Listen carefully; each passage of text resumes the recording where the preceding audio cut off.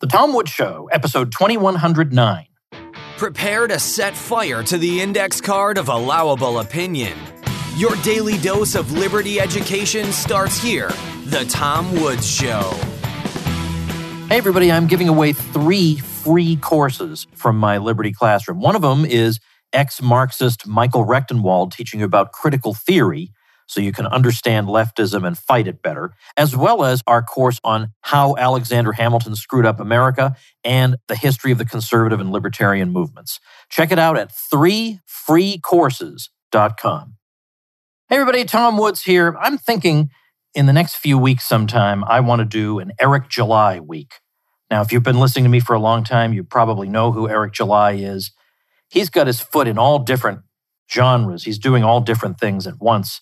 And he's good at all of them. Now, I can't stand a guy like that. He's involved in numerous different things, and he's great at every single one of them. So I think there is plenty of material for us to talk about and devote a week to. So that's my plan. I'm going to do that in a few weeks. But another person I'd like to do a week with, but I haven't asked him about it yet. I've had him on the show before. I have asked Eric. He's going to do a week with me, but I have not asked this person. So don't go to him and say, Woods is planning to, we're going to keep this quiet. Okay, let it come from me, all right? Let me be the one to run the idea by him. But I would love to do a week of episodes with Anthony Esolen. And as I said, I've had him on before, but he's just a brilliant guy. He's a professor who's, for one thing, done a really, really good translation of Dante's Divine Comedy. But he's also written a whole bunch of books, and he's got a new one coming out soon enough that I think we'll devote a week where we'll take a couple days to that book and then go through some of his other work. But he is such an impressive person on every level. He is exactly the kind of person the conservative movement these days wants to have nothing to do with. He's highly educated, knowledgeable, literate, civilized, not caught up in the issues of the moment. He's capable of taking a long view. He's everything that I find appealing about conservatism in the abstract. And it turns out that people like Anthony, there aren't many of them, but when you do meet one, it's nice to know they're still out there because he has a lot to teach us because of his vast knowledge of Western civilization. So what I got here is an article. You can hear it. This is an article from, let's check. And by the way, you're probably going to hear some paper rustling during this episode. It just means I'm holding on to a physical copy of a magazine. Okay, so this is to make it authentic. All right, this is from the March-April 2022 issue of Chronicles magazine, and we've had the editor of that magazine on, Paul Gottfried. And you may recall my telling Paul that Chronicles magazine, which you can visit at chroniclesmagazine.org, is where I had my very first article published back in 1994, just as I was graduating from college. I had an article published in Chronicles. That was my very first one, and so, of course, I have sentimental attachment, let's say, to this magazine. But also, it's an excellent magazine. I resubscribed to it recently. You can get a digital copy, but don't you agree with me that sometimes it's nice to be old school when it comes to things like this, that you can actually hold the magazine in your hand and turn physical pages and mark it up? And what I know I can do that on my computer, but I just don't want to. I like to get a magazine in the mail. Plus, because we get so much less physical mail, it's kind of exciting when the new issue of Chronicles is in my mailbox. Oh, great, I'll have something to read after dinner. I'll relax and sit and read it and not be staring at a screen all day. All right, anyway, I don't know why I'm giving you my lecture about that. I don't mind how you consume material, but for me, I feel like I look at screens too much all day. So it's nice to have a relief from that and read a magazine. Well, I happen to be reading the article by Anthony Esolen in this particular issue, and it really, really struck me. And I want to share some of the ideas in it with my podcast audience. That is you, dear listener. And the article is called War Without End, Amen. And the subheading is, Peace and Rest Are the Enemy in the Progressive War Against the Natural Order. Now, he begins the article by asking a question a lot of us have asked, which is, where are progressives going? What is the end point? Is there an end point? If there is no end point, what is this all about? If there's no goal, how can you be on a journey and not have a goal, not have a destination? You're just wandering for its own sake? Where is this going? What is the kind of society that if we were ever to reach it, progressives would say, there, we're here, we've arrived. No more radical change necessary, no more propagandizing people, no more screaming, no more protests, no more whatever.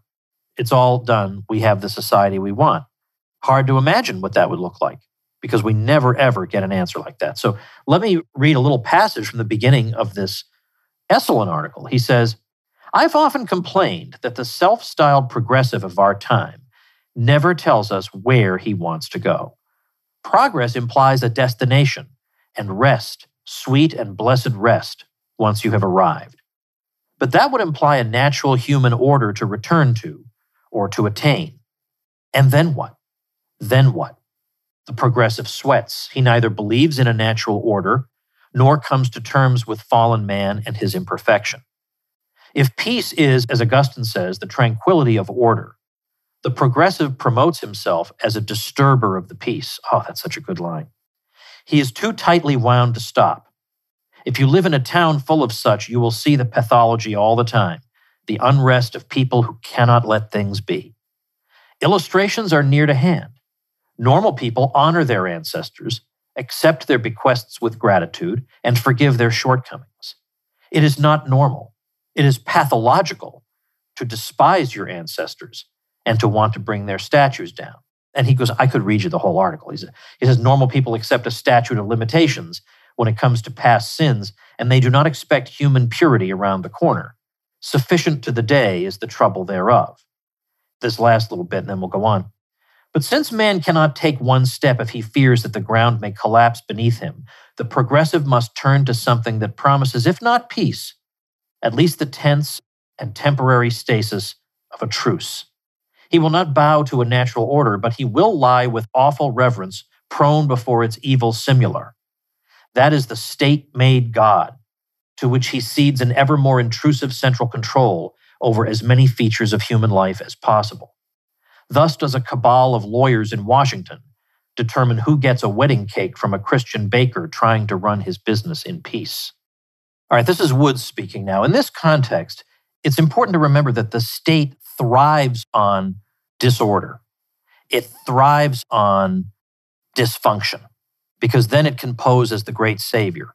Or dysfunction creates a body politic that is so at war with itself that it will never threaten the regime because people are too busy at each other's throats to think to band together against the regime that oppresses them all.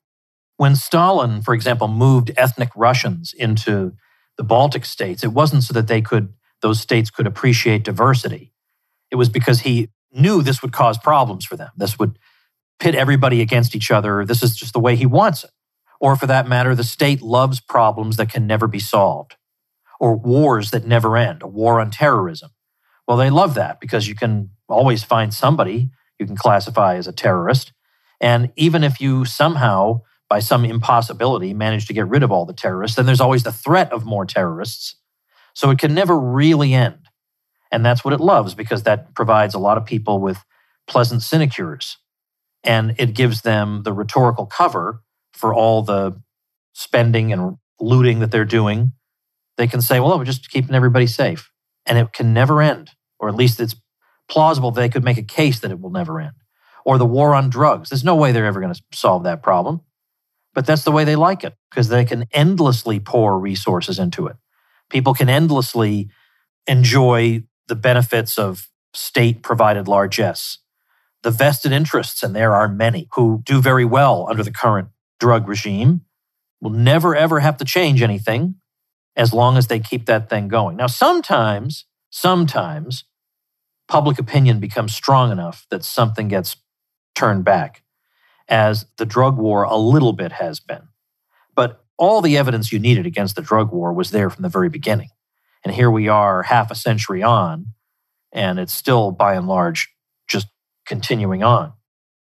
Hey, everybody, let's take just a minute to remind you that there are so many things that people can struggle with, like anxiety and depression and stress and relationship issues, and they afflict us for so long and so regularly that we come to assume that this is just part of life, that there's nothing we can do about this. This is just our fate. In fact, we're so caught in it that the very question of whether it could be avoided, whether there's anything that could be done about it, sometimes doesn't even cross our minds. Well, Woods is here to tell you that there is help in the form of our sponsor, BetterHelp. BetterHelp will figure out exactly what it is you need, match you up with a licensed professional therapist who specializes in what you need. It's convenient, professional, and affordable. You can check out the ton of testimonials on their website. And by the way, just in case they don't fix you up with your perfect therapeutic match, they'll get you another one. So many people have been using BetterHelp that they're recruiting additional counselors in all 50 states. I want you to start living a happier life today. As a listener, you'll get 10% off your first month by visiting betterhelp.com/woods.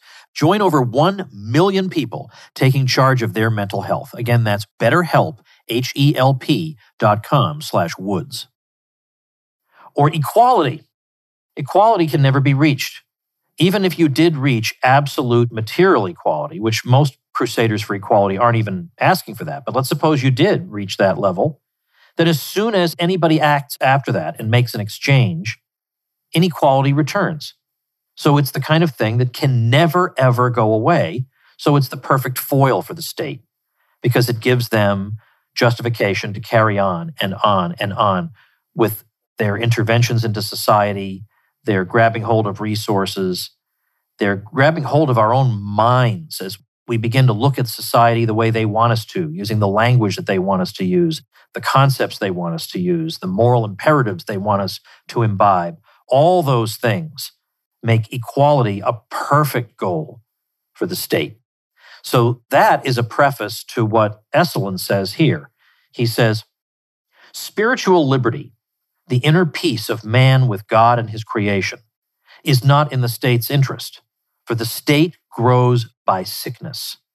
It keeps the body politic, its poor patient, in a constant simmering unease, tossing and turning in vain to relieve the sores. Then it plies its patent remedies, and it has the money and the megaphone to hawk them. Trust the good doctor. Who or what else is there to trust? Not history, which is traduced. Not human nature, which is denied. Not the church, that old maiden aunt the state keeps in the attic with fancy dress and dolls. We call upon the state. We thereby become state-infected and state-infested. Hence do we sick people become our own quacks. So the ultimate enemy of the progressive is peace and repose, is people pursuing their own mundane, bourgeois pursuits without thought to whatever ideological agenda is on the minds of the progressive elite. That is what they truly cannot tolerate. And he writes this, Esalen, he says, it is not just that peaceable Americans are easier to push around than our mule-riding warlike Afghans in their native mountains. It is that such Americans are the real enemy because peace and rest are the enemy. Later on, he says, we are ourselves the machines, working for work's sake, ever in need of repairs that are costly, incessant, ineffective, and servile. This too is a progressive demand. Think of how despised a woman is if she dares to leave the machine behind and instead make a home, a place of peace for her husband and children. And then later, he says, the progressive project is all about the increase and multiplication of cravings and demands and hatreds. True tolerance, gratitude, forgiveness, and peace be damned. Now that's very revealing because I know nasty people all along the ideological spectrum, and I've been the victim of nasty people all along the ideological spectrum. And I can't say I recommend being on the receiving end of anybody's bile, but for some reason, there seems to be something particularly nasty about the progressive style of attack. I don't think that's my imagination. I've been attacked by traditional Catholics, even though I've been in that world forever. I've been attacked by them. I've been attacked by neoconservatives. I've been attacked by establishment people, left liberals, left libertarians, whatever. Been attacked by all objectivists, whatever. You name it. At one time or another, they have had some pretended reason to be unhappy with me. But the nastiness, the hatred of people on the progressive left, I've just not seen it duplicated anywhere. I wonder if some of it is the self-righteousness, because whatever the latest cause is, they're convinced that all of mankind must agree with them about it in order even to qualify as really being human. So if your opponents aren't even really people, then you can treat them with absolute unremitting contempt. And of course, it's the kind of movement that has to consume itself Because what about the array of progressives who were willing to go this far but no farther? When the next revolution comes, they will be the first victims. And so Esalen says, one who is a pioneer on principle is the Christian soldier gone wrong, the man who will not let his neighbors rest, but who must always be transgressive, is the one who doubles down on Sodom, tears down a statue here and an institution there, and who lives in ceaseless and unforgiving hatred of anything that can claim to be permanently good and deserving of our honor. He is what you get when sin is transferred from your own heart, where it has settled, to social structures conveniently vague, and traditions stolid and defenseless. And then, of course, while the progressive wants you to apologize for your alleged sins, does the progressive ever really examine his own conscience? Well, no. I assume you know that was the answer. And Esalen says, that dark room, meaning the progressive's own conscience, is full of mice and spiders. He does not want to sweep those corners. He wants change, a restlessness that distracts him from his real evils. Inspire change, reads a tab on the NFL's website, not marry your child's mother, live modestly, or break your favorite filthy habit. And then he goes on to say, nobody wants to do the dishes or change the baby's diaper. Confess your sins?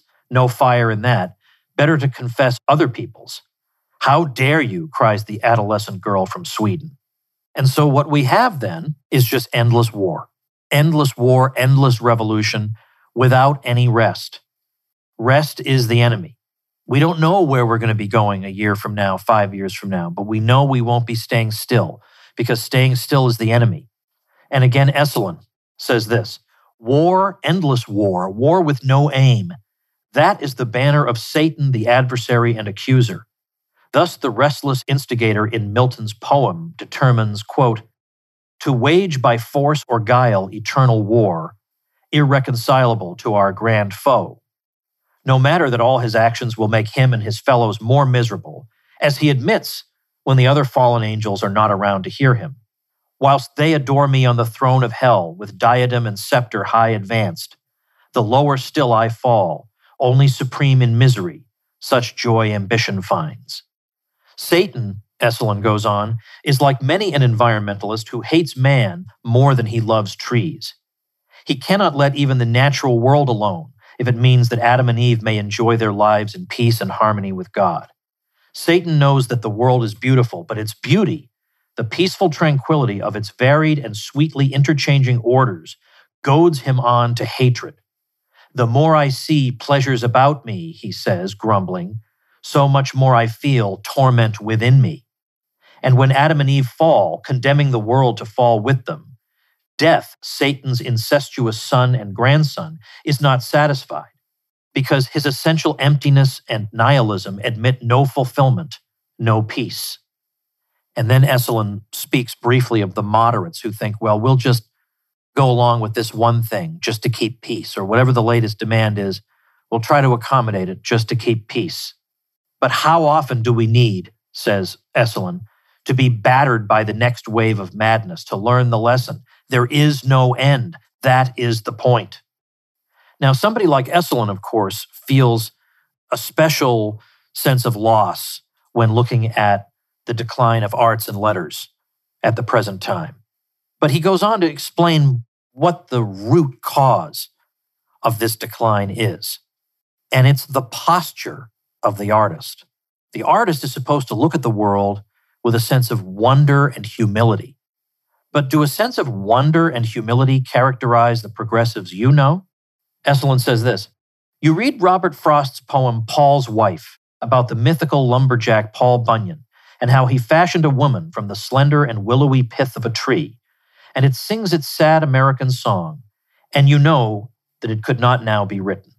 No one tells stories in verse with identifiable characters. But that is not the main reason. Art demands a receptivity from the artist, a patient willingness to wait upon the muses. The poet must listen before he opens his mouth. The painter must submit in silence to the beauty he beholds. The artist is close in spirit to a man in contemplation, a man at prayer. The hard work of art is inspired by what is not work at all, but play, praise, and gratitude that is both fecund and filled with repose. But when political action is the highest social good, when progress has infected the brain, men no longer enjoy the spiritual liberty and leisure that are the soil for art. We do not tell stories about the persistent realities of man and his life. They bore us. And then his concluding paragraph, I'm skipping ahead, reads as follows. If art tells permanent truths about man, the progressive will not hear them because he has set his face against anything permanent. It's not that he produces bad art with drearily predictable political intent. The problem is worse than that. It is that the thing itself, art, suffocates. It needs air, it needs leisure, it needs vistas that span the ages. It needs a humble openness to the eternal. And to the extent that our minds are occupied territory, whether we oppose or cheer the occupiers, we too lose our humanity. We too can neither make nor receive good and great art. The progressive can say with Satan, only in destroying I find ease to my relentless thoughts. The rest of us can hardly remember what has been destroyed. Folks, you will not read an article like that in National Review. You just won't. Doesn't happen.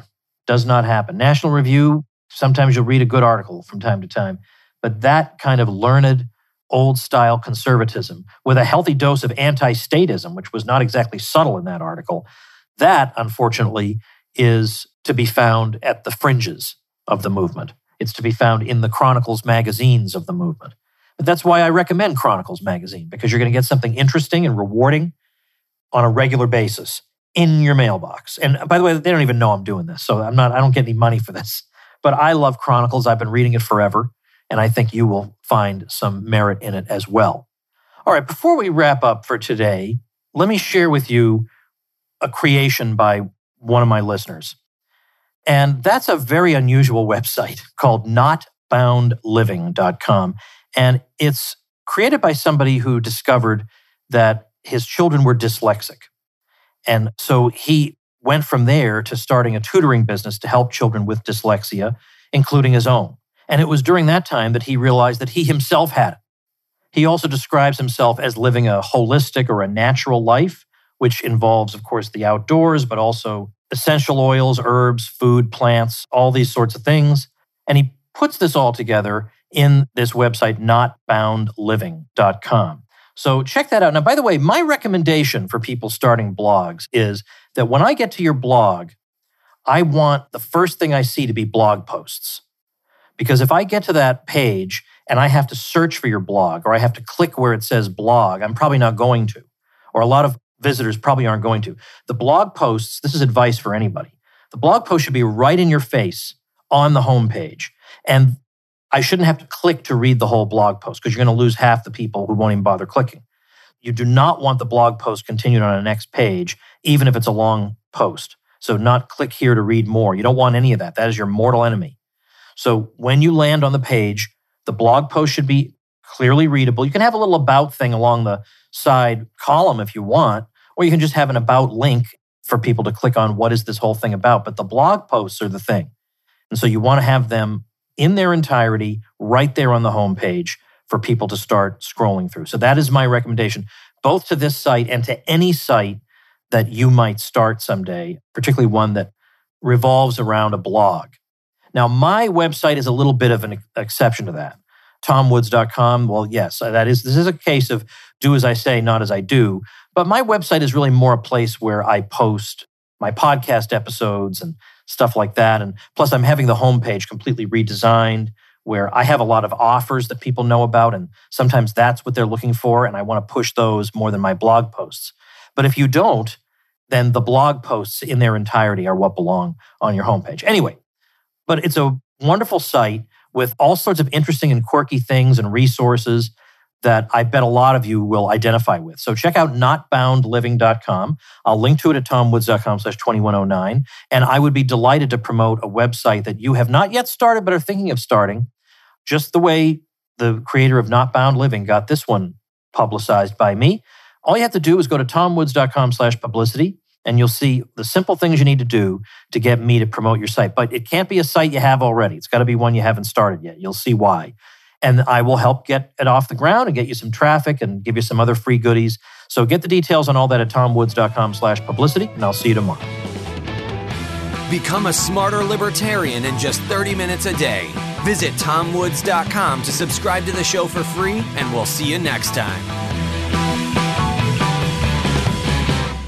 Like the sound of The Tom Woods Show? My audio production is provided by Podsworth Media. Check them out at podsworth.com.